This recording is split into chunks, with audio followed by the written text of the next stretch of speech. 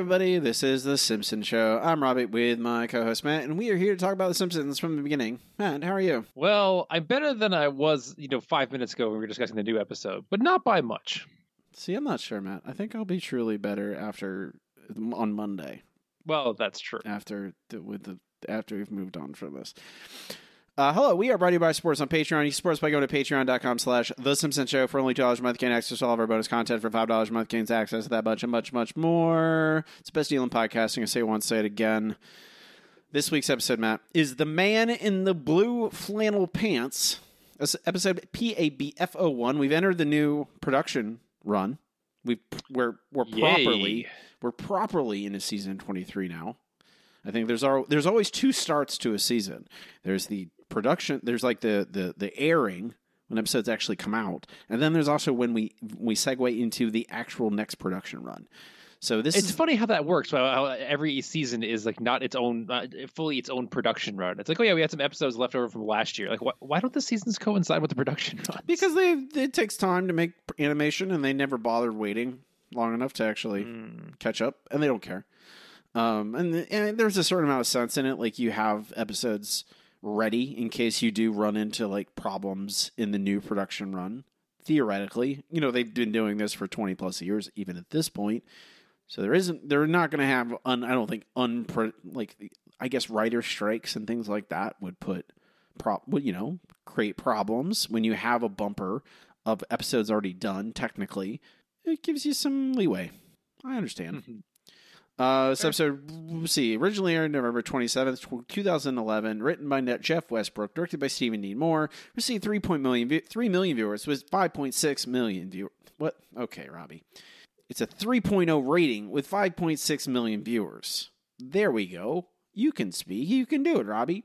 This episode guest stars Kevin Michael Richardson as a quote-unquote party person, I believe as the patient for Dr. Hibbert. Is who he is playing. We have John Slattery from Mad Men playing Robert Marlowe, who is a madman type character. Basically, is his character from Mad Men. It's not like they changed the name, but it's the same guy. And then Matthew, is it Matthew Weiner? Is that really how you say his name? Matthew Weiner. I don't want to say Matthew Weiner is obviously funny, but I'm going to say Matthew Weiner because I think it's funny. Matthew Weiner as businessman. Is Matthew Weiner in Mad Men? I think so, yes. Sounds familiar. Matthew Weiner. Yeah, he wrote and directed Mad Men. Yeah, he's the creator. Yeah. Okay, and wrote and produced The Sopranos. Okay. It says Weiner. It's Weiner. Wiener's funnier. Okay, it's Weiner. Wiener's funnier. Well, yeah, Mad Men is not a funny show. I don't know if you know that, Robbie. I feel like there are moments of levity in Mad Men, though. I haven't watched all of it, but But also Sopranos is jokes in Sopranos. Sopranos is jokes. Sopranos is hilarious sometimes. The Sopranos has jokes. It's jokes, yay. Can we just do The Sopranos? Can we just do a podcast about The Sopranos and not The Simpsons anymore? Can we segue? All right. Oh boy, Mad Men. There's a lot of Mad Men in this, which I mentioned. I've not watched all of Mad Men. I've seen some of Mad Men. I don't care enough to watch all of it. I just go, oh wow, look at these problems. All these white men. Isn't that exciting? All these rich white men in the 50s. Man, it was tough to be them. And they had, they're all empty inside. Oh wow, what a crazy thing. Do I need to spend like 60 hours of my life on this? No, I don't. I'm okay. The episode begins, however, no Mad Men at all. It starts with Bart and Milhouse at a taping or a live production, I guess, of the Krusty Show, where we learn that Krusty is having trouble selling his clown vodka, this is a purposeful spoof of Dan Aykroyd's vodka. Is it really? Because it's shaped I didn't know Dan Aykroyd had one. Oh, Matt, what are you alive? Are you a human on the internet? I'm sorry that I did not know that Dan Aykroyd had a vodka. It's Crystal Skull vodka. How could it's very expensive. I'm not joking. This is real, okay? This is a real thing. I'm sure you are. He has Crystal Skull vodka. It's shaped like, that's the thing. It's shaped like a skull. Like that's the whole deal. Like it's very expensive. and he's a celebrity. So I'm like, is this what the like? I think it's been around since then. It's been around for a long time. I'm wondering if this is this parodying that.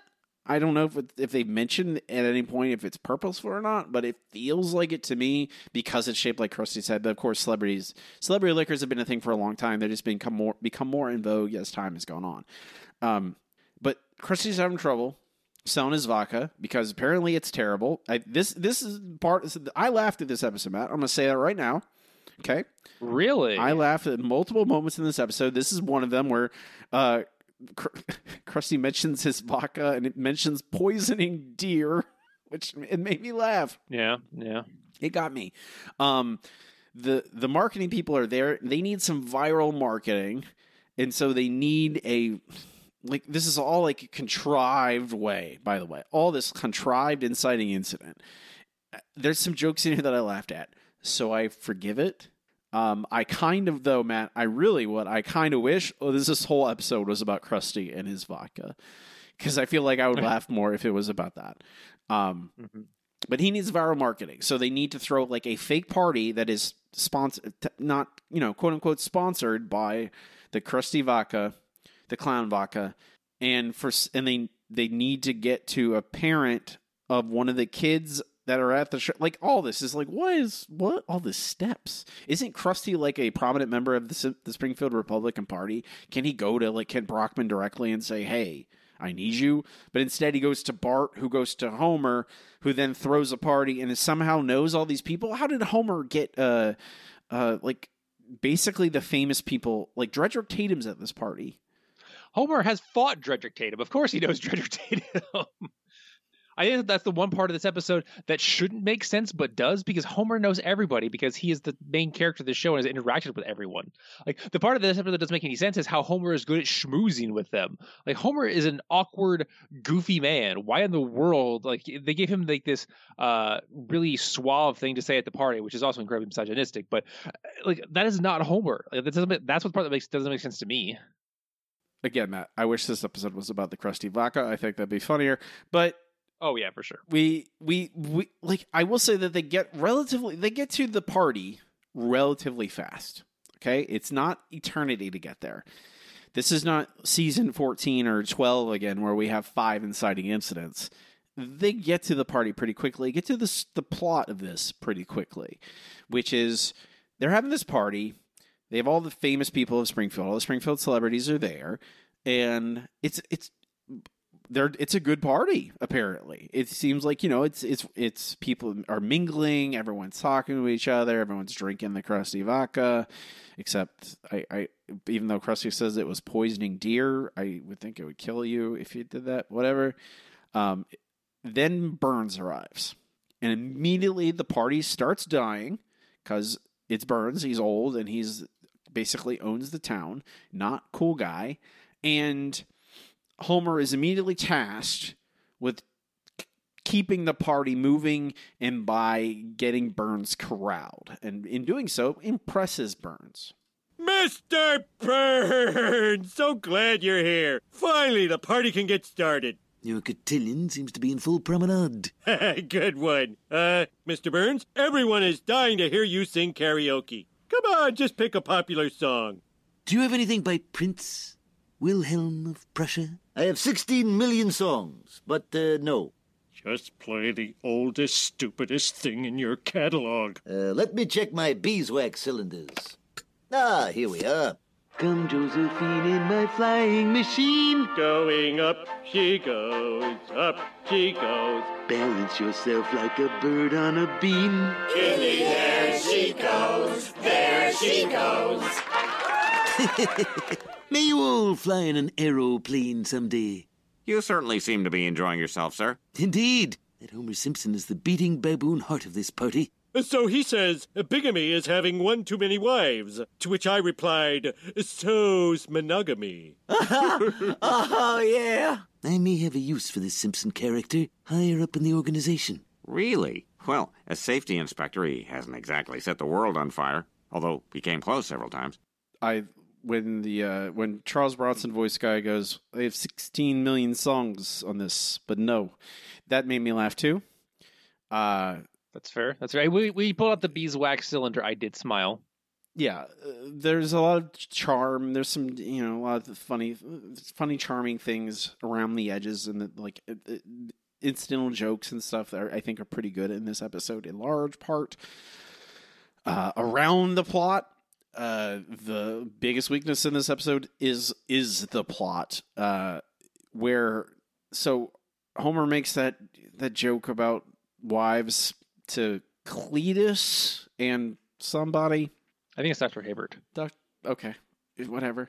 Burns sees this potential in him to be a schmoozer, to be a accounts executive, right? To be a madman, an ad man, etc. And this is when Homer is brought before Mr. Burns, I guess the next day or the next Monday, and gets his promotion, I suppose. Simpson, you're probably wondering why you're here. It's never good. I always wind up being chased by hounds or falling through a trapdoor or being a peg in your game of human croquet. When I made you a hoop, you split your pants. Now, here at the plant, there's no position more important than our accounts man, who's responsible for glad-handing our customers and suppliers. I'd like you to take over that position. The last thing I understood in that was pants. Just give me your answer and make it quick. Our current account man, Robert Marlowe, here is retiring at the end of the month. In 2 weeks, the only tie I'll be wearing is for autoerotic pleasure. Yes, Simpson, only you have the bonhomie and rotund charm to replace him. It means a hefty expense account and a corner office. Well, in that case... Before you say yes, Simpson, I feel it's my duty to warn you. Account men lose their soul. Woohoo! No more church! I did smile at that as well.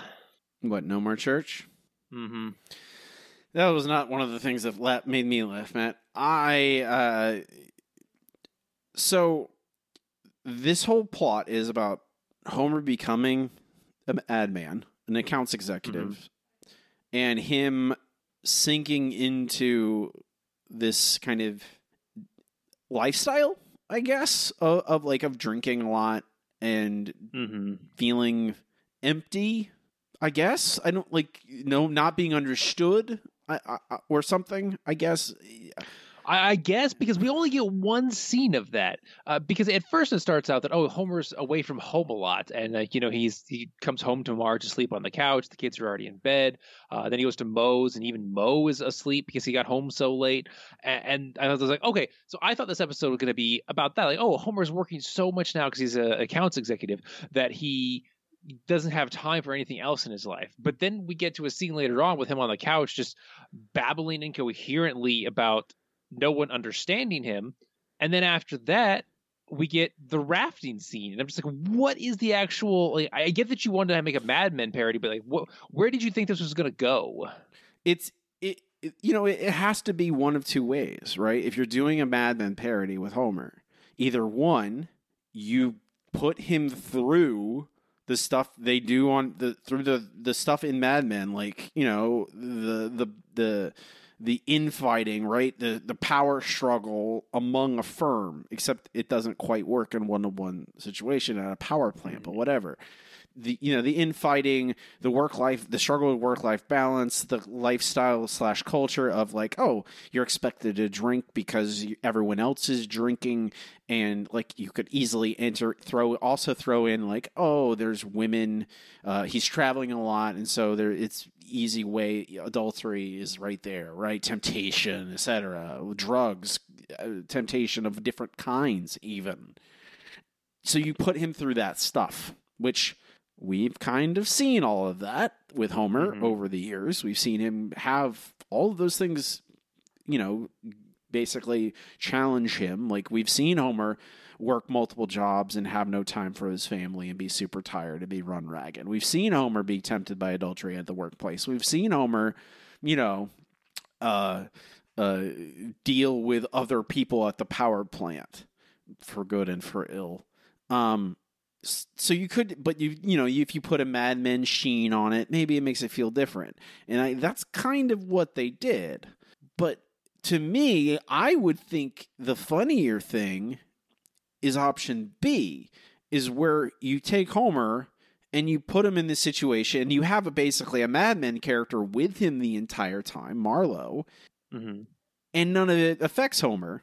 Yeah, Homer does this perfectly well because he's been avoiding his family. He goes to Moe's every single night, and Homer doesn't lose his soul. He succeeds because he's incredibly lucky, which is one of the themes of this episode.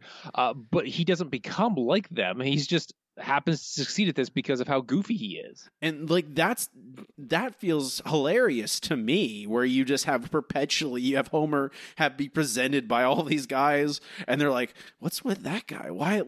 And they're all sullen and like empty and smoking cigarettes, and they don't see their families, and they're all constantly complaining about their lives, and he's just like, "Man, this is great.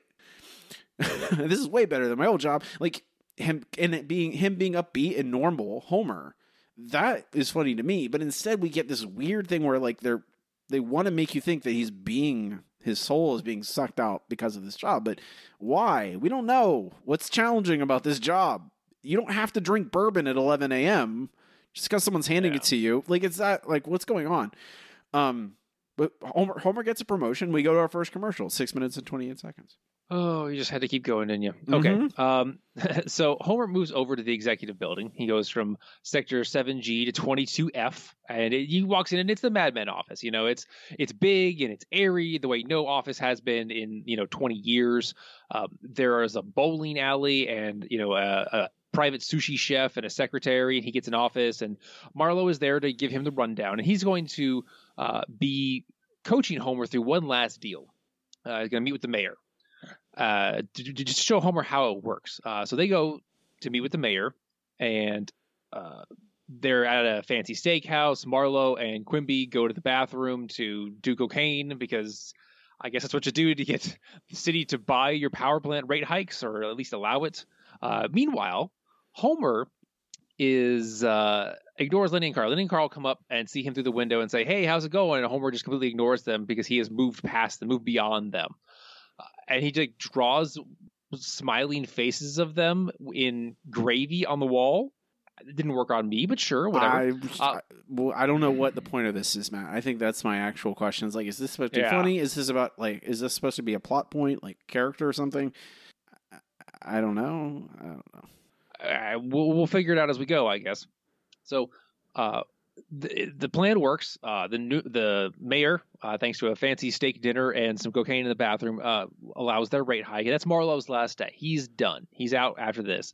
But afterwards, there's a little passing of the torch from Marlowe to Homer. I can't believe that was work. Yeah, but work is over now. Want to drink with me till I fall asleep? Oh, well, I really should look at this picture a little longer. Okay, let's go. Great. Now, in honor of my last day on the hamster wheel, I have a little gift for you. This set of bar tools has been passed down from account man to account man since the dawn of history, 1956. Can you be my dad? If your mom was a secretary, there's a good chance I am. Welcome home, handsome. It's a rat race, but it looks like I won. Oh, to the victor go the spoils. Dad, you were supposed to read me a bedtime story. Oh, sorry, sweetie. Bart can read it to you. Read to Lisa? Why don't you just ask me to kiss her? If you kissed her, that would be lovely. I'll read. And kiss. Does anyone want my opinion? Please, Lisa, I had 18 martinis today. Hello. So at least at the beginning, Homer is enjoying how things are going, but he did drink 18 martinis today. And you're right, this would be much funnier if Homer's like, yeah, I had 18 martinis. So I was a light day. It would be more interesting if that were the case. Sadly, it's not.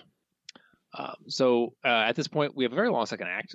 Bart begins to read to Lisa, but Bart has problems with the reading. He has problems, pronouncing things, and Lisa agrees to help him. She helps him with the words and then decides, okay, well, I'm going to help you learn to read better because, Bart is 10. He's still getting the hang of it. Then we get a nice montage of Homer doing account executive things, drinking sake with Japanese businessmen and, the traditional 80s dumb crap of, this is what business guys do. Homer's now a business guy. He does business stuff in his business suit and his business car and rides the business train and blah, blah, blah. Yeah, this is the stuff where I'm like, what is this trying to tell me? Is Homer succumbing to this lifestyle? It's tiring him out, but why? How is this different than normal. And like, oh, if we had him talk to anybody about it, like that, I would, if you have this montage and it's followed by Homer, because it doesn't ever have him like have a discussion with anyone. Like he doesn't even talk to Marlo about it. He doesn't go, man, this is really rough. You weren't lying. And they have a little conversation back and forth. Like a real thing you would hear on Mad Men. Honestly, if you want to go this route, you have to give us something to latch onto. And they kind of don't. Yeah, they don't. We go forward and we just have some wacky stuff happen. Because we move forward. Bart is now a better reader. And he says, "Oh, Lisa, you only helped me read this one book." And she says, "No, you can read all books better now because that's how reading works. Once you get better at one, you move on to the others." And that's kind of where we leave it right there. We'll pick it up, but this B plot goes absolutely nowhere really, but it's still a million times better. No, I really like it's very sweet. Like it's wonderful, but it gets a total of what, 6 minutes out of the episode, if that. There, it is literally 3 scenes. It is 3 scenes. It is Bart can't read well. Lisa says she'll help. Then the next one is Bart reading, and then the last one is Bart reading to the bullies. It's all there is. Yeah, but it works. I mean, we go back to it's good, but what? Like, why is it only 3 scenes? What happens after, Matt? What happens with the bullies? What do we know? We don't have any. There's no ending. It's just things are happening. Nope. Bart's just a better reader now. Okay, the bullies are like him for it. Okay, now we get to the scene we talked about earlier with Homer having an existential crisis on the couch, and it is so baffling what is going on. This one scene derails the rest of the episode for me.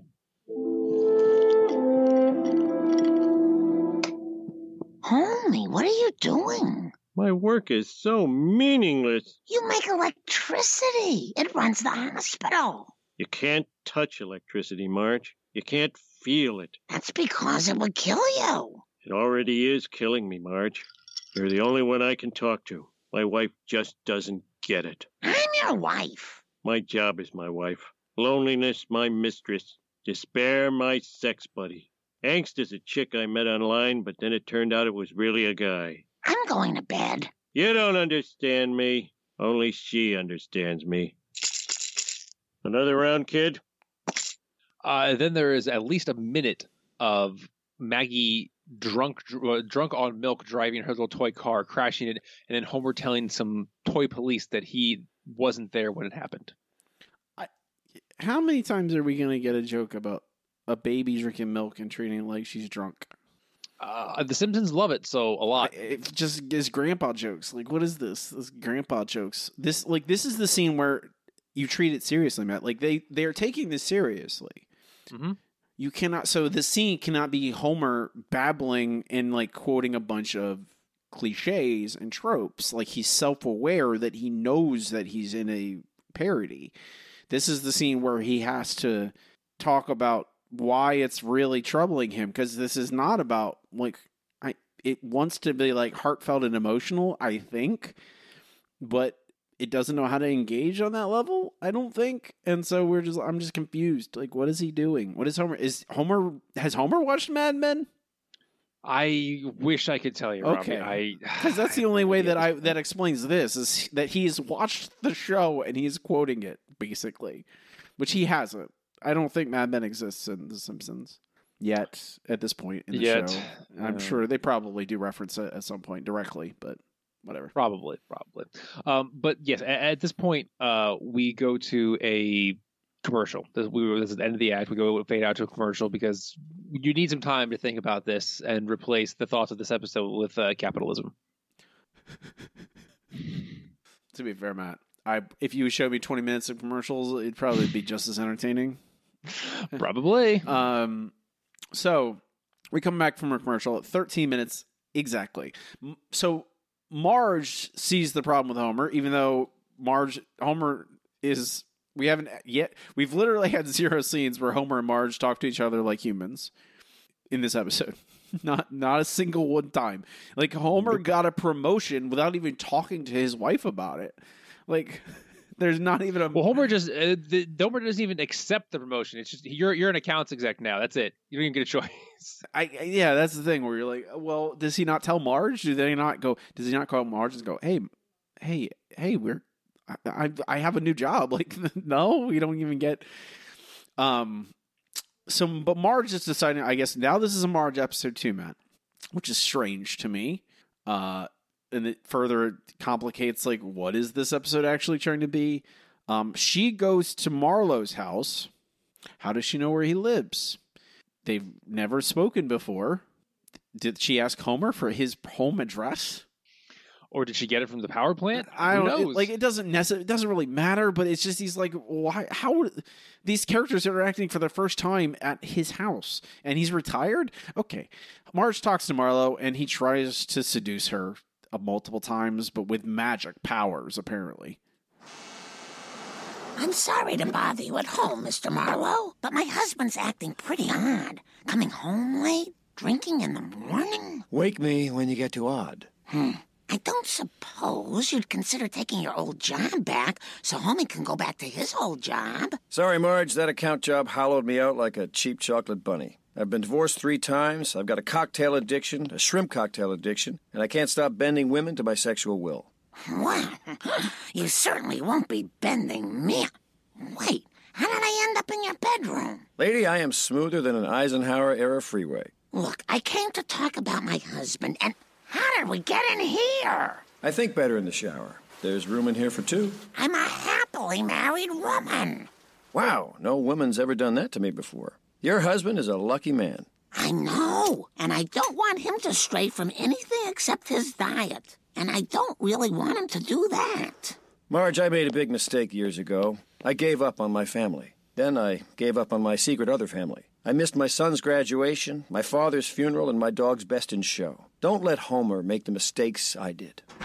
Luann? It's not what you think. It's much weirder. Gotta love Kirk and Luann being weird. Do I? No, you don't, and you shouldn't. I don't understand. I don't understand what's going on, Matt.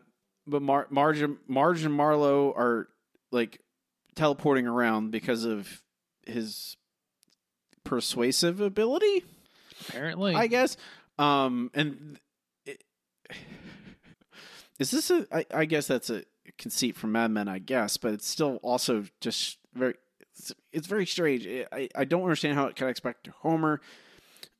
Because Marlowe they don't advance the story in any way, this conversation. Like, neither of these characters are changed, and the plot isn't changed. There's no jokes in this. Maybe I don't like this episode. I thought this episode was okay. That's why I was so confused. I was like, you kind of like this episode? I mean, I don't necessarily like it, man. I think it's okay. Ultimately, I do still think it's okay. It is an okay episode. It's not abysmal. At worst, it's kind of nonsensical, but there are laughs in it. And, I'll take that occasionally. This is where we get the final scene of the very tiny B plot of this episode, where with the Bart reading stuff. This is where he gets caught reading by the bullies, and the bullies make him read to them, and then they are entranced by Little Women. Little Women, apparently, it does it to Simpsons Men. I mean, we saw Mo reading it to the homeless shelter, and now it works on the bully. So apparently, that's all you have to do to wayward men is read them Little Women.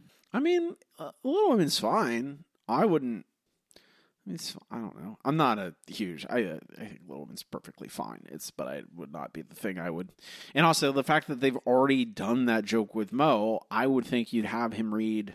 Like, there's lots of books you could have Lisa. Like, he's reading Little Women because Lisa wanted to hear Little Women.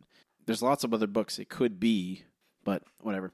Matt writes, this is better than A plot. I agree, but it's also the end of this plot, so there's no more of it. So now Marge confronts Homer. She goes to Homer's office, confronts him at work, and Homer comes up with some kind of solution for both problems he's facing. Your wife is here, Mr. S. Tell her I'm at a meeting, not drinking. This is a whisper amplifying intercom. Homer, I want you to come with me and the kids on a family vacation. Of course. Family is everything to us company men. Now, where shall we go on your vacation? The farthest thing from this office I know. Rafting down Rattler River Canyon. That's great. Let me run the numbers because I really want the Simpson account. And give these cigars to your children. Don't talk to me like I'm a client. You're not a client. You're the client. Simpson, put on your charm, their pants off pants. The mumpy chauffeurs in Washington are sending their sternest band of nuclear regulators, hand-picked to resist all blandishment. I'll handle it. I always do. Rafting, eh? It's a perfect way to entertain them. Finally, humanity has found a use for water. Mr. Burns, I can't go rafting with you because... Wait a minute. Could this all work?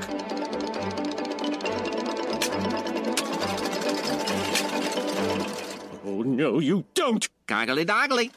It all fits. Mr. Burns, rafting it is. Excellent.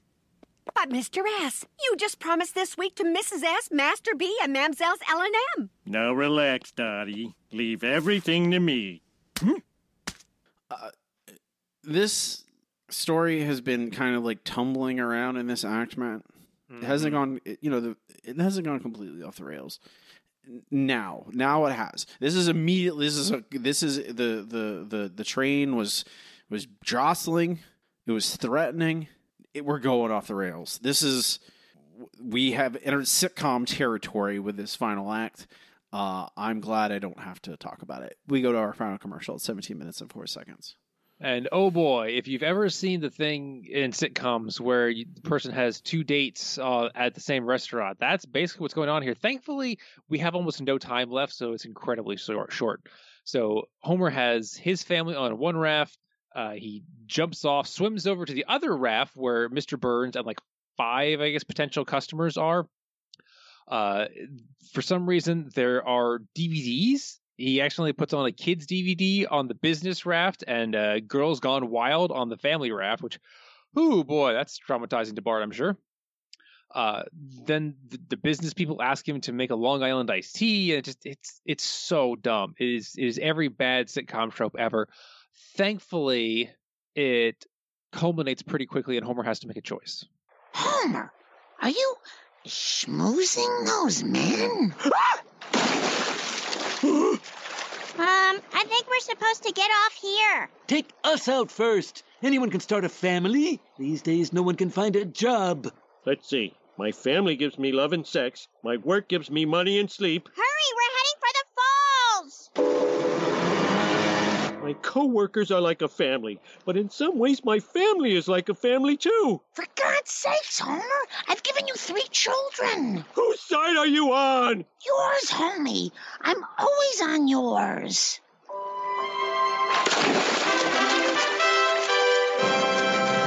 How ironic. I survived the Titanic by making a raft out of steerage passengers. And now this. Mr. Burns, your heart will go on. Marlowe, I thought you retired. I can't. Treasury bills are paying nothing. Nothing! Marlowe, if you have your entire retirement in treasury bills, what in the world are you even doing? Anyway, as you can see, this is incredibly stupid.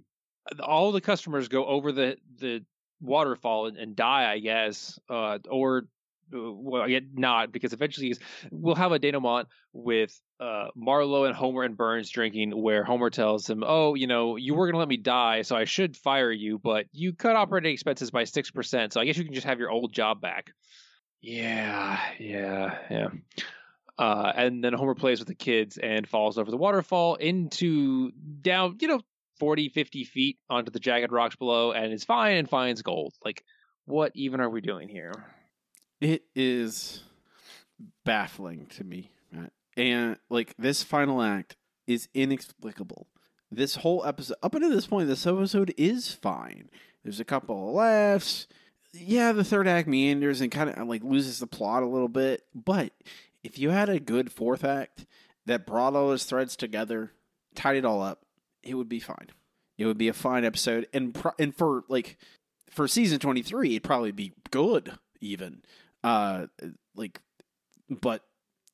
this last act is insane. It is just, we have to have a business meeting and a family outing on rafts at the same time. Like, even if it was at a campground, right? And they're at adjacent campsites, and Homer's running back and forth. Even that is more, like, makes more sense, I guess, than him swimming back and forth through river that there's, like, rafting on. And if the situation is supposed to be purposefully absurd, and like it's supposed to be, oh, this is obviously parody, right? A parodying, like, but Mad Men doesn't do this. Mad Men doesn't have like weird sitcom stuff going on. Like, this is like 70s sitcom stuff, maybe like 80s, like Family Matters or something like that. But even then, like, what is this? Why? I guess because they felt they didn't have enough jokes, so they thought, oh, let's throw a bunch of stupid crap in here to get old people to laugh, and that's how we're going to wrap it up. But what's funny about this? Bart accidentally watching Girls Gone Wild? It's funny to old men, I guess. A very strange video about a children's show. We do see like 30 seconds of this, by the way. It's a fair amount of time in this episode. That is just like, I'm guessing it's a parody of children's like cartoon about diversity, where it has a paperclip marrying a stapler or something. I don't remember. It's like weird office. Something along those lines. I don't know. Like, it's so, like, it's not even like clear to me that this is parody. It's just so odd that I don't know how to contextualize it. Which you could say about the whole fourth act. I'm happy that they build up. It's Matt. They build up goodwill with me for 3 acts where I go, oh, maybe this will be okay. I don't know, honestly. That third act. Well, honestly, once Homer sits on the couch and just starts having weird fake existential despair, it starts to go downhill, and it's not quickly going downhill, but as soon as we hit the fourth act, you're right, it just careens off the hill into a light pole, dropping electric wires onto it and shocking the hell out of all of us. You're right that scene is bad. I can forgive it if it could just, it felt like, oh, you wobble a little bit and then you get back on track. You'll be okay. They don't know what they're doing sometimes. And there's no universe of this episode is really good because it's just, it's not well defined. It doesn't understand what kind of parody it wants to be. At best, it could be fine. And I'm honestly, man, at this point, I'll take a fine episode, every week. But in season 23, yeah. But see, this fourth act just, it makes me go, wait a minute. What? What? Who? What? We'll rank it at the end of the show. Robbie, is this episode broken? I don't know, man. That fourth act. It's tough. That fourth act, like, that's the thing, like, it's very close to not being broken. It's very close. Like, it's on the line of being broken or not broken. And I'm not positive which I think it's not. I want to say I'm going to err on the side of it's not broken. But that fourth act really tests me where I go, wait a minute. Like, because it does technically wrap up the loose ends of, like, Homer decides his family is more important than his job by literally saving them from a waterfall, which you don't need. Here, it's not broken, but I'm going to say this. You don't need to have an action set piece in every ending of every episode. You don't, Simpsons. What are you sure, Robbie? It certainly seems like you do. Was it a mandate? Did every time they write an episode, did they write this episode and then they brought it in and Al Jean read the script and then pointed at a sign on the wall that said required fourth act action set piece ending action set piece at the end. We need it. Why? Do people not understand stakes unless there's like physical dangers involved? Like, there can be stakes without physical danger. You can have stakes just because of, emotional ramifications of social consequences. Like, I feel like I'm taking crazy pills when this happens every week for years. But it's not, okay, I say that, it's not quite broken. It does not push over the edge. I think that's where I'm at. I'm right there with you. It's so close, but it's just poorly finished. Homer pushes pushes the episode to safety right before it careens off a waterfall. homey. I mean, to be fair, he was pushing it towards the waterfall, but something else took it out before he could fall. I guess that's fair. Not broken this week. We move on to our next segment. It's time for comments from the news group. Okay, here we are. Alt.nerd.obsessive. Comments to the news group is where I ask our supporters on patreon.com/The Simpsons Show to leave their review for an episode. I read them on the air. First from Tim. I think we may have consecutive episodes crack the top 200, which I don't believe has happened in the past 10 seasons. I have some bad news for you, Tim. I don't think that's going to... I appreciate your optimism. While the inciting incident was longer than it needed to be, in the end, I found this to be both entertaining and even slightly heartwarming, with a few laugh-out-loud jokes in there as well, like how John Slaughter reacted as Roger Sterling, but adjusted for the power plant. Another case of a guest actor supplementing rather than distracting from the plot. Yeah, John Slaughter did a good job. That's true, yeah. I was saying that John Slaughter does a great job. Basically, I like the way the writers wrote for him, and I like the way he performed it. Like, we got really lucky that they didn't have him try and play himself or something else weird like that. Yeah, they gave him a name. I can't emphasize enough. Name, like, Andy Garcia did not have a name last week. That's the thing. Like, they don't. Why name your characters? It's not. It doesn't. Like, just even if it's just in the credits, they have a name. Okay. Mo leaving out a pint of beer for Homer, then falling asleep made me think, hey, this guy is a real person. And I have to admit to laughing at Homer's joke to Hibbert and Cletus about monogamy being the same as bigamy. Make this number 172 canon and just shorten the time you have with Krusty and the Attic Sex. I liked the time with Krusty and the Attic Sex. Made me laugh. I like Krusty being a slimy guy who sells vodka. From Dara, last week was the best episode in seasons, and this week was the funniest? Maybe it's the cold meds, but I legit laughed multiple times. The only downsides to this episode was Maggie, quote-unquote, drunk driving, a thrown-together ending, and a reminder that redonkulous used to be a thing. Not perfect, but it will move nicely into my third best episode of season 23. It was going to be second until I realized the B-plot was literally just filler. How did Bart learn so quickly? Did he ever differentiate voices? Why is Little Women the Simpsons' favorite go-to book? Oh, now I'm left with questions. I hate when they do that. Dara, I'm right there with you. It's best not to think about it. From Derek. I have Dara and Derek right next to each other. Derek, more than anything, this was just so boring. I could see at every turn how none of the plot made sense, how fractured it was, how humorless it was, yet I was so lethargic and so numb to it, it only registered apathy in me. The ending was probably the most egregious, with the cliched sitcom setup playing out without a shred of irony. It didn't annoy me, though, because I couldn't care less, just eliciting a whatever response from me. The B-plot, or those 3 nothing scenes, was so limp and lifeless and threadbare, I thought the writers had just downed a bottle of dreamy, sleepy, nighty, snoozy, snooze TM. Am I missing something, Matt? Is this a joke that I'm not aware of? If you're not aware of it, neither am I. Okay. We're dozing off when writing it. No, I was watching it. Derek, explain yourself. Did you make this up, or is this referencing something that me and Matt are too old to know? Because that is possible. From JJ, finally. While not as good as last week, this is still surprisingly watchable for the most part. It was consistently funny and had a grounded premise in which Homer is actually written like a human being who we're able to empathize with. While not as tight or memorable as a Golden Years episode, it at least felt like The Simpsons until the hacky sitcom ending, with Homer having to be in 2 places at once, and then the waterfall, which made no sense. Why would the area to disembark your raft be right before a waterfall? Why would you even go rafting down a river with a waterfall so close? Some of the most forced, perplexing, unnecessary action sequences the show has ever had. The episode was doing so well. I also like the idea behind the B-plot. I just wish it went somewhere and actually had an ending. Overall, still better than what we're used to. I think JJ gets to that, Matt, where, like, I think it's just because this is better than what I'm used to the past few years that I just go, yeah, the ending's bad, but I still kind of think it's fine because it's better than what we are used to. All right, that's it. We can move on to our next segment. It's time for Listener Question of the Week. Let's try one more number. Yellow. KBBL is going to give me something stupid. The hot dog. We have a wiener. Yellow. Listener Question of the Week this week is, what is your favorite childhood book?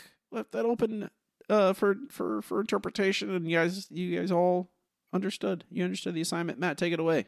All right. First up from Tim, I'll go with the Hardy Boys series, which really got me into reading about age 8. I think I realized at the time that the writing experienced a substantial shift around 1960.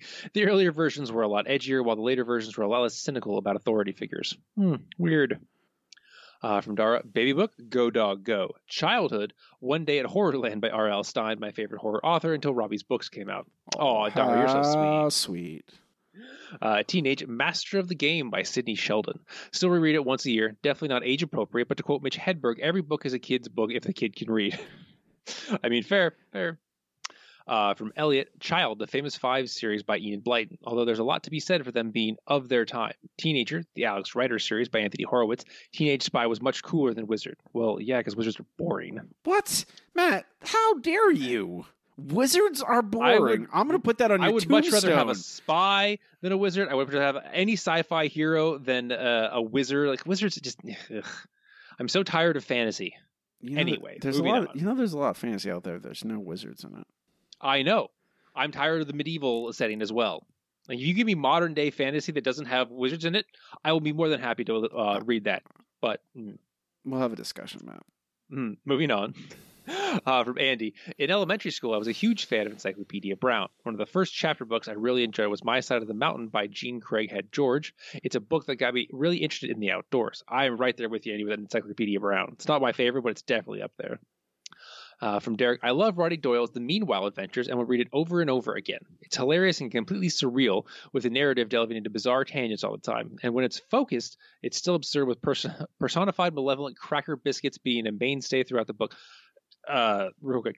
Personified malevolent cracker biscuits being a mainstay. Sure. You heard. Yeah, okay. You heard him. I thought I read that right, but all right. The chapters jump from chapter 5 to chapter 17.5 to chapter... What chapter is this again? Hang on. It was so entertaining. And because it was written by an author known for his rather explicit adult works, this is a children's book that doesn't undermine their intelligence and is just rude and crude enough whilst never being inappropriate. Great stuff. Might read it again, actually, for that sweet nostalgia hit. Okay, that sounds very interesting. Reminds me of Sideways Story as from West Side School? Whatever you call it. Yeah. Wayside School. Thank you. From Iron Sheik 84, my favorite book as a child was Maniac McGee by Jerry Spinelli. It was also one of the few times a book I'd read for pleasure ended up being required reading later on. Never heard of that, but that sounds great. What? Maniac McGee? You've never heard of Maniac McGee, man? No. What is that? This is probably youngins in your books. Youngins. I'm not that much younger than you, Matt. Maniac McGee is of your era. You could still have read Maniac McGee. I don't know how you didn't read Maniac McGee. You should go back. You could read it in roughly 35 minutes. You should go back and read it. Maybe I will then. Okay.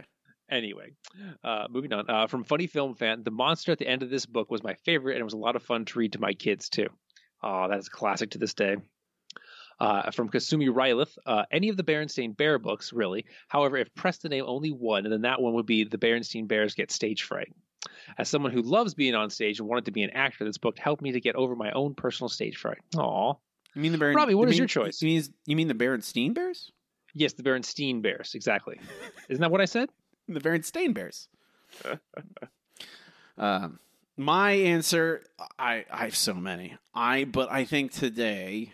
because I could pick, many books I read as a kid that influenced me a lot. I'm going to pick Martin the Warrior.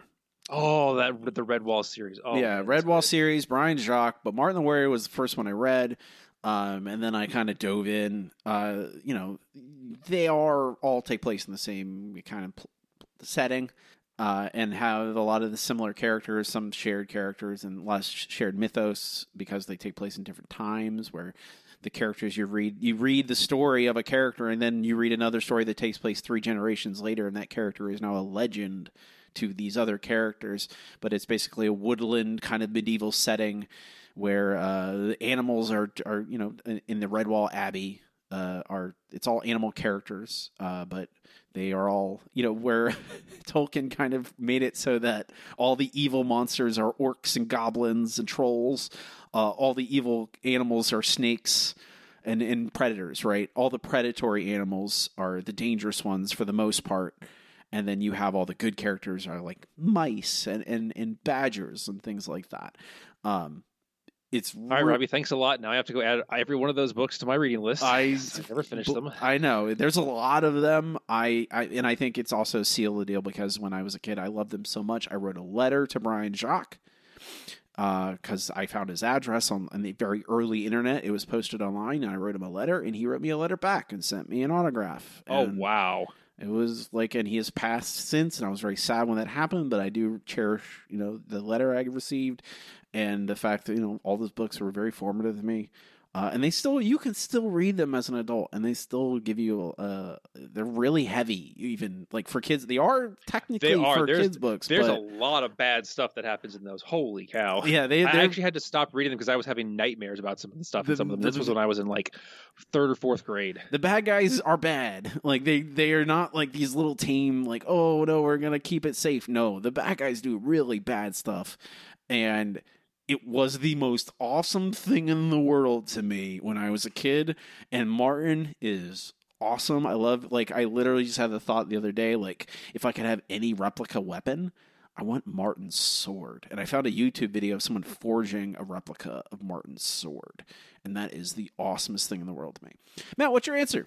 Oh, this was a tough one. I kind of had to go with the AI Gang series by Bruce Coville. I read this probably like 2nd or 3rd grade. It seems very appropriate now because it's about a group of scientists who have secluded themselves and their kids on an island trying to come up with the best way to have artificial general intelligence. And it turns out that the kids help inadvertently and end up stopping a horrible person from basically taking over the AI. And it's really good. Bruce Coville's kids stuff is really great. Honestly, it is, kind of sci-fi oriented. If you've ever read My Teacher is an Alien, I think is the other series. Great stuff for kids. It teaches them to be wary of authority figures, but that they're not all bad kind of thing. Close runner up to Ender's Game. I read that in 5th grade, and it turns out that's a little early to read Ender's Game. Some really bad stuff happens in that series. Thankfully, I didn't get much past the first book, and that one is mostly comprehensible to a 10-year-old, but it had some rough bits. Ender's Game is a good book. The author... Yeah, the author not so much. Yeah, not don't much. Look up what Orson Scott Card is saying right now. It's Orson Scott Card's not a good guy. He's I read Ender's Game as well before I understood that. Oh, Orson Scott Card's like a homophobic nut job. Yeah, Bruce Coville's great. I read lots of Bruce Coville as a kid, and I loved it. I loved the scarier stuff, like his horror books and the alien books, the sci-fi that stuff too. It was a lot of fun. All the YR of that era, obviously R.L. Stine. I could go on forever. Goosebumps, incredibly formative to me. Thanks everyone for your answers. Next week's question: what's your favorite commercial that you've ever seen? That is going to be a tough one. I will take some answers that are about how bad capitalism is and how all advertising is soul-sucking and destructive in general. But not too many of them. But not too many of them, okay? I would like some real answers. It's okay to indulge and say you enjoyed a commercial. It's okay. It's fine. There's no ethical consumption of commercials in capitalism and enjoyment of them for that matter. But I posted this question on our subreddit, which is The Simpsons Show. I posted a question on our Patreon, patreon.com/The Simpsons Show, and you can email us at simpsonshowpod@gmail.com. We can move on to our next segment. It's time for the No Google Trivia Challenge. I am too smart. I am too smart. S-M-R-T. I mean S-M-A-R-R-T. The No Google Trivia Challenge is where Matt and I each challenge each other with 3 trivia questions, 1 easy, 1 medium, and 1 hard, and try and stump the other. I haven't done... 4, 9, 10... 5-point lead on Matt. I had to do math real quick. I'm sorry. I have a 5-point lead on Matt so far this season, and I'm doing my best to combat Matt's wily tactics of asking me impossible questions. Oh, yeah, impossible. Totally impossible. Okay, Matt. I'm not asking you. I'm like... you know who I am, okay? I'm dumb. You have to... That is not true. I'm when it comes to Matt, I am almost positive that I know less Simpsons trivia now than when we started this podcast.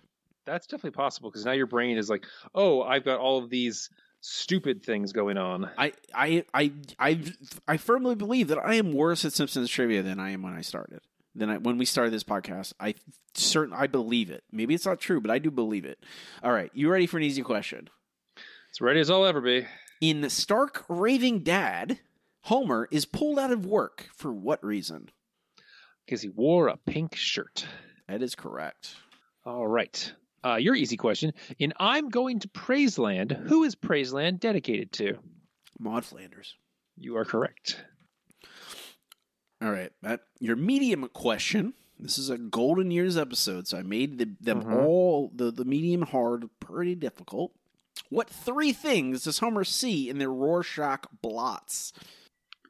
Oh, okay. This is the medium question? Mm-hmm. Jesus. So he says them out loud. Okay. Rorschaching plots. I know one of them is the boy. Okay, you got one. There is a spill with ants going after it. Okay. And the devil with his fly open. That's the other one. I don't remember if it's something specifically spilled on the floor, but there's a spill on the floor. The ants are going after the devil with his fly open and the boy, which causes him to go nuts. So devil with his fly open, the boy, and it is a spill on the floor with ants going after. Bugs going after it is the actual answer, Lord. Matt. Uh-huh. And I'll give you the points. Thank you. I'll give you the points. It's not ants, but you're really close. I'll give you it. Thank you. And that's the meme question, Matt, and you got it right, okay? I don't want to hear it. Oh, you're so hard, Robbie. Those questions are so difficult. All right. Your medium question. What Old Testament prophet did Rachel Jordan find a rhyme for that impresses the Simpsons in I'm Going to Praiseland? Old Testament prophet? I mean, I'm pretty sure he's a prophet. He's an Old Testament person. I'm pretty sure. I don't think he's a book of the Bible, but it's been a while. I'm not even sure it's a real person, though, I think about it. Good. Thanks, Matt. It's an Old Testament name. I get it. It would be a Bathsarah-Zeb, something like that. I don't know, Matt. I know the episode you're thinking of. I know this is Hezekiah. There's lots of names with an Aya at the end. That's not that bad. That's not that hard, right? Okay. Yes, apparently he was a king of Judah who pushed back against the Neo-Assyrian Empire under Sargon the Great. Oh, great. There's nothing more boring to me in the world than biblical history. Like, literally, you can name something more boring to me than the actual history of the things they talk about in the Bible. All right, Matt, your hard question, and this is hard, and you're not getting partial credit. I need all your answers. Oh gosh, okay. Who are the 9 people visible on the game of telephone hearing about the arrival of quote unquote Michael Jackson? The 9 people. There's a so like they start calling each other back and forth. Say, yes. Oh, it's Michael Jackson. Okay, right. Obviously, the first one is Bart, and then Milhouse, and then after that, Bart and Milhouse don't count. It's all. Oh, they don't count. Jeez, they're not the 9 people on Visible on. This is after they've already started it. So those 9 people after Bart and Milhouse. I'm going to go with Nelson, Martin, Sherry, Terry, Barney, Kent Brockman, Bumblebee Man, Krusty. I think I got a couple more in there. We'll go with Patty and or Selma. That can count as 1. And Arnie Pie in the Sky. I believe you got 2 right, Matt. Okay. The focus early on the kids was a mistake. The kids are gone after Bart and Milhouse. Really? Okay. So we have it from going from left to right and down it's a 3x3 grid effectively on screen, and they pop in until all 9 are visible. So you have Snake is the first one, then Patty or Selma. You don't know who it is, but it's one of them. Barney. So you got Patty or Selma and Barney. Those are the 2 you got right, I'm pretty sure. Because then you have Dr. Hibbert, a barfly. One of the barflies, I forget which one. Okay. But I don't know if they've ever named this barfly versus the other barflies. Mo, Grandpa, and those are the easy ones because the final 2 are impossibly hard. One is Sylvia Winfield. Oh, yeah. Who is the neighbor played by Tracy Ullman in Bart's Dog Gets an F. But at least she has a name. The final person you see, and these are all, and all these stills were taken from earlier episodes. Oh, wow. Because the final person is the receptionist for the Rubber Baby Buggy Bumper babysitting service. Oh, gosh. Okay, well, I was never going to get that. Who doesn't have a name. She's just the receptionist, but they clearly took the still for her or the little clip of her from that episode. Of course. And used it in Star Craving Dad, which was in season 2, so I understand they had to cut corners. Those are the 9, man. You got 2. Yeah, okay. I'm okay with that. All right, your hard question. I'm sure we've asked this before, but Probably. I'm going to ask it again. What 3 flavors does Reverend Lovejoy, 3 flavors of ice cream, does Reverend Lovejoy offer Bart and Lisa at the church carnival? Oh, boy. They are all Bible related. Yeah, I'm not going to get these, man. Bible related. So are they named after Bible characters or by books of the Bible? No, they're just, puns on Bible stuff. Then I don't know, Matt. I'm desperately trying to think of like a Bible pun with ice cream flavors. I'll there has to be. It's probably like vanilla chocolate, and then a wild card is my guess, like mint chocolate. I would tell you all 3 or rum raisin are... or something. I don't know, Matt. I don't have an answer. I don't know any of them. All right, it is Blessed Virgin Berry, Commandment, and Bible Gum. That's terrible. It is. It really is. Those are not funny. Like, I guess the point is that they're not funny. They wouldn't be funny. Like the guy. I think that's an interesting conundrum that we don't really talk about a lot because there's some times where you have to write lame characters, right? And Reverend Lovejoy, and you have to have them make jokes that aren't really that funny, right? They're not gonna. But I think you can do both. Like, what do you think about when I think about Ned Flanders? I always one of the top things when I think about Flanders, I think about with a glass of water on the side for dipping, right? Mm-hmm. And that is like using lame things that are still funny. Like, it's so bland and boring, it goes all the way around to being funny again. And I feel like it's not an excuse to this guy's lame, he wouldn't make something funny.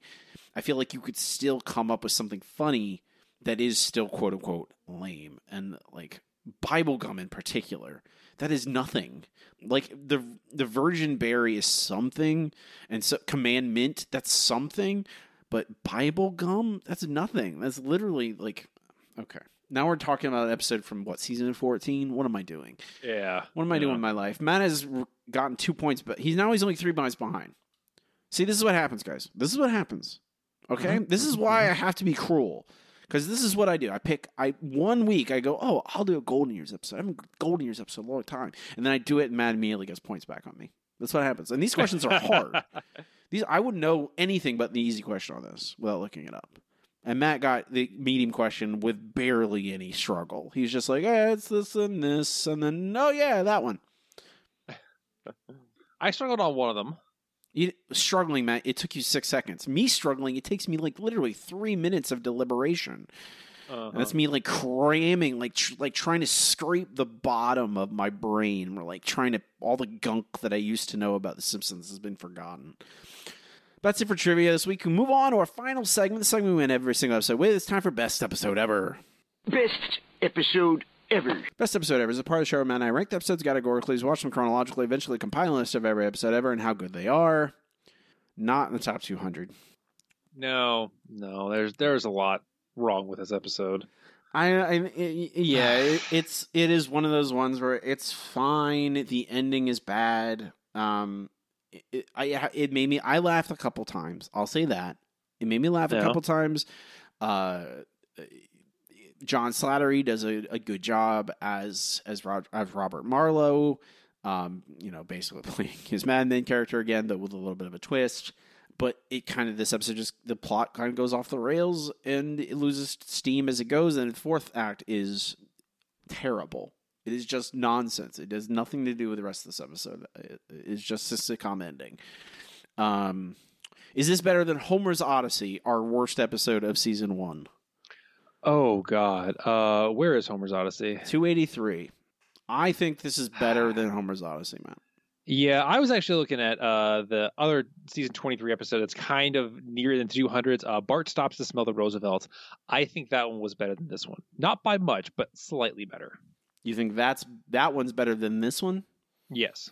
Okay. That is number 239. I think you're right. I mean, that's where I was down at Homer's Odyssey because that was the one where I went for sure. I think this is better than that.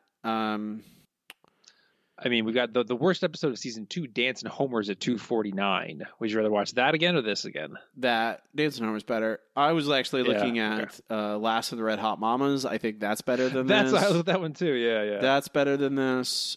Special Sweet and Edna. Sour Marge. Special Edna is better than this. Take My Wife Sleaze is better than this. Eenie Teeny Maya Mo is better than this. And then I think that's the last episode I have for a while before I'm like, that's for sure better. Hunka Birds in Love. Back to the Future. I mean, so season 22, The Great Simsina. That's 270. I think I'd rather watch that than this. That's the magician one. Yeah. Again, fourth act completely falls apart, but I think that is better. I agree with you. Lisa the Drama Queen. Lisa the Drama Queen. Which one's Lisa the Drama Queen, Matt? Why can't I remember? Season 20. I have no clue. It's not even that bad. Like that title's not terrible. I would honestly. Oh, that's the Heavenly Creatures one. That's the one with the little girl, the other little girl where they see things. Emily Juliet, which I think is very comparable to this. It's again another direct parody of something that kind of falls apart, doesn't really make sense. That's buoyed by a lot of really fun animation and interesting stuff. I think they're very comparable. Okay, so I would say right below that, a couple of spots is Marge Gamer. I think I would rather watch this than Marge Gamer. Yeah, I think it's really close for me. I think it's also very comparable, where it's another episode where I like things in it, but it kind of falls apart at times. I think this is better than Lisa the Drama Queen. I think this is funnier than Lisa the Drama Queen, which is why I put it above Lisa the Drama Queen. I think they're really close. I think this is just above that. I'm good with that. Okay. That's the man in the blue flannel pants. Season 23. That's a new number 271 on our list, which isn't terrible, right? That's like we're getting up to 460 plus episodes on this list so far. So 270 is not awful. 271 is not awful. It is right below The Great Simsina, right above Lisa the Drama Queen. New number 78 on her post Golden Years ranking, which also not bad for when that goes down to that. It looks better when you do in that ranking, Matt, because that's 272 episodes post Golden Years, and this is in the 70s. That's not bad, right? No, that's not bad. Out of 270, it's in the 70s. It's doing okay. We're not done though yet. We got one more thing to do. One more question to answer. That question is, do we shoot this episode out of the cannon? The cannon! The cannon! The cannon! The cannon! The cannon! I think it stays, Matt. I think so too. There's nothing particularly bad about this. No, it's not a good episode. We've seen episodes like it before, but there's nothing so egregious about it that it needs to go. No, and like we talk about. I at least always talk about it has to be pretty egregious for it to be kicked out. Like, I want to include as much as possible. Like, and I think there are things in here that I think are funny and are worth watching. And I think there's parts of this where this is not a skip episode. I think you should watch this one. I think if I made a list of all the episodes, like, this is effectively what the canon is. Like, should I watch this episode? If I'm watching every episode of The Simpsons, which one should I skip? Which one should I watch? You should watch this one. There's parts of it that are worthwhile. Sure, it loses steam by the end, but whatever. There's lots of episodes of The Simpsons that do this one's better than most of them. So, yes, it stays in the canon. We're going to look back up to the top of the list, working our way down, answering the same question about every episode on the list. We are currently number 167, Matt, which is I Am Furious Yellow. One of our highest ranked season 13 episodes. I think the second highest season 13 episode on the list. Yeah, second highest, which is pretty good for a season 13 episode. There's not a lot of them that high on the list, but there's a handful. And I Am Furious Yellow is one of them. Homer. We have, what's that? Stan Lee, right? Or is that a different episode? I believe so. I was like, am I cross-pollinating? I'm pretty sure that's I mean, I'm Furious Yellow is where he gets super angry. So the Hulk feels like it. Yeah, that's the Stanley episode, right? With Angry Dad. That is the Angry Dad episode. I'm like, I think that's the Angry Dad episode, right? It is the Angry Dad episode. It is the Stanley episode. It is funny. That episode does a good job of kind of capturing the era of like early webcomics and the success they had and things like that. Comics. Stanley's in it. It's fun. Stanley's fun. Indeed.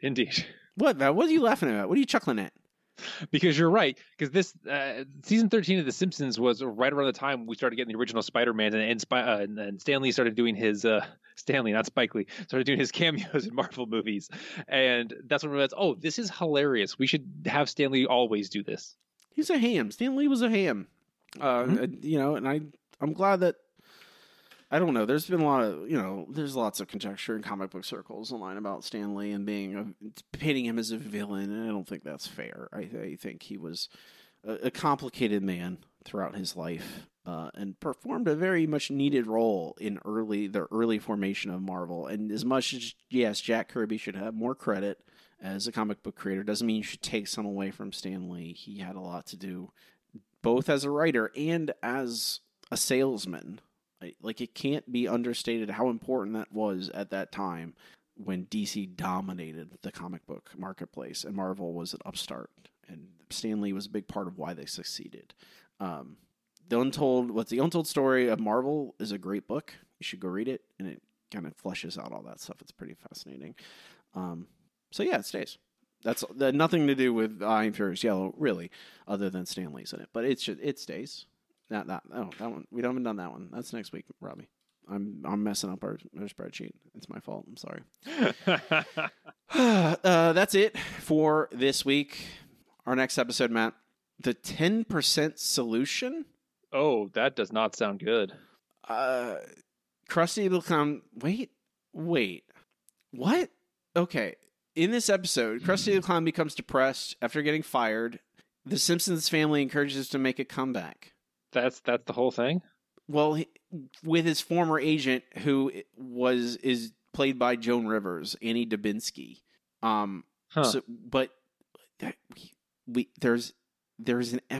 There already is an episode where Krusty makes a comeback after he loses his show. What? Why on earth do we need to do it again? Because Joan Rivers is there. This episode is written by Dan Castellaneta. I do not trust it. Dan Castellaneta and Deb LaCusta, every episode they do is terrible. I don't. Why? I don't, Matt. I have very low expectations for this. Oh yeah. Maybe it'll be okay. I don't. It has Jeanine Garofalo's in it. Kevin Dillon plays himself for some strange reason. Jackie Mason is comebacks as Rabbi Krastowski. We'll see how it goes. That's next week. You can watch along with us. This is where I plug things. Everything's on our website, thesimpsonshow.com. Links to our social media and to our Patreon. If you want to help out the show, Patreon's the best place to do it. Support us for even $1 a month, $2 a month. It helps a lot. Helps pay for hosting. It helps get the show out every week. You get lots of bonus content. Me and Matt are going to do a bonus episode next week, and I think we're going to do History of Violence. We're going to do Simpsons Cinema and watch the History of Violence. Ooh, love it. Because I kind of just want to watch a History of Violence. It's a good movie. Vigo, Cronenberg, what's not to like. But we've done lots and lots of bonus episodes, lots and lots of weekly episode reviews for new episodes of The Simpsons, plus King of the Hill, Bob's Burgers, Rick and Morty, even back in the day. There's a lot. My dog is barking for some reason. She made it almost to the end. There's no mailman.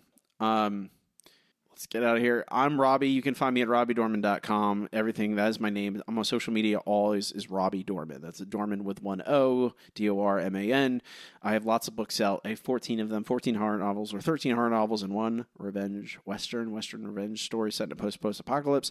But whatever. You should read all my books. Apparently, Dara has read them, and I thank you for that. I appreciate everyone who has read my books, has taken a chance on them, and my newest book is called Dead End. It's a late-stage capitalism meets zombies story.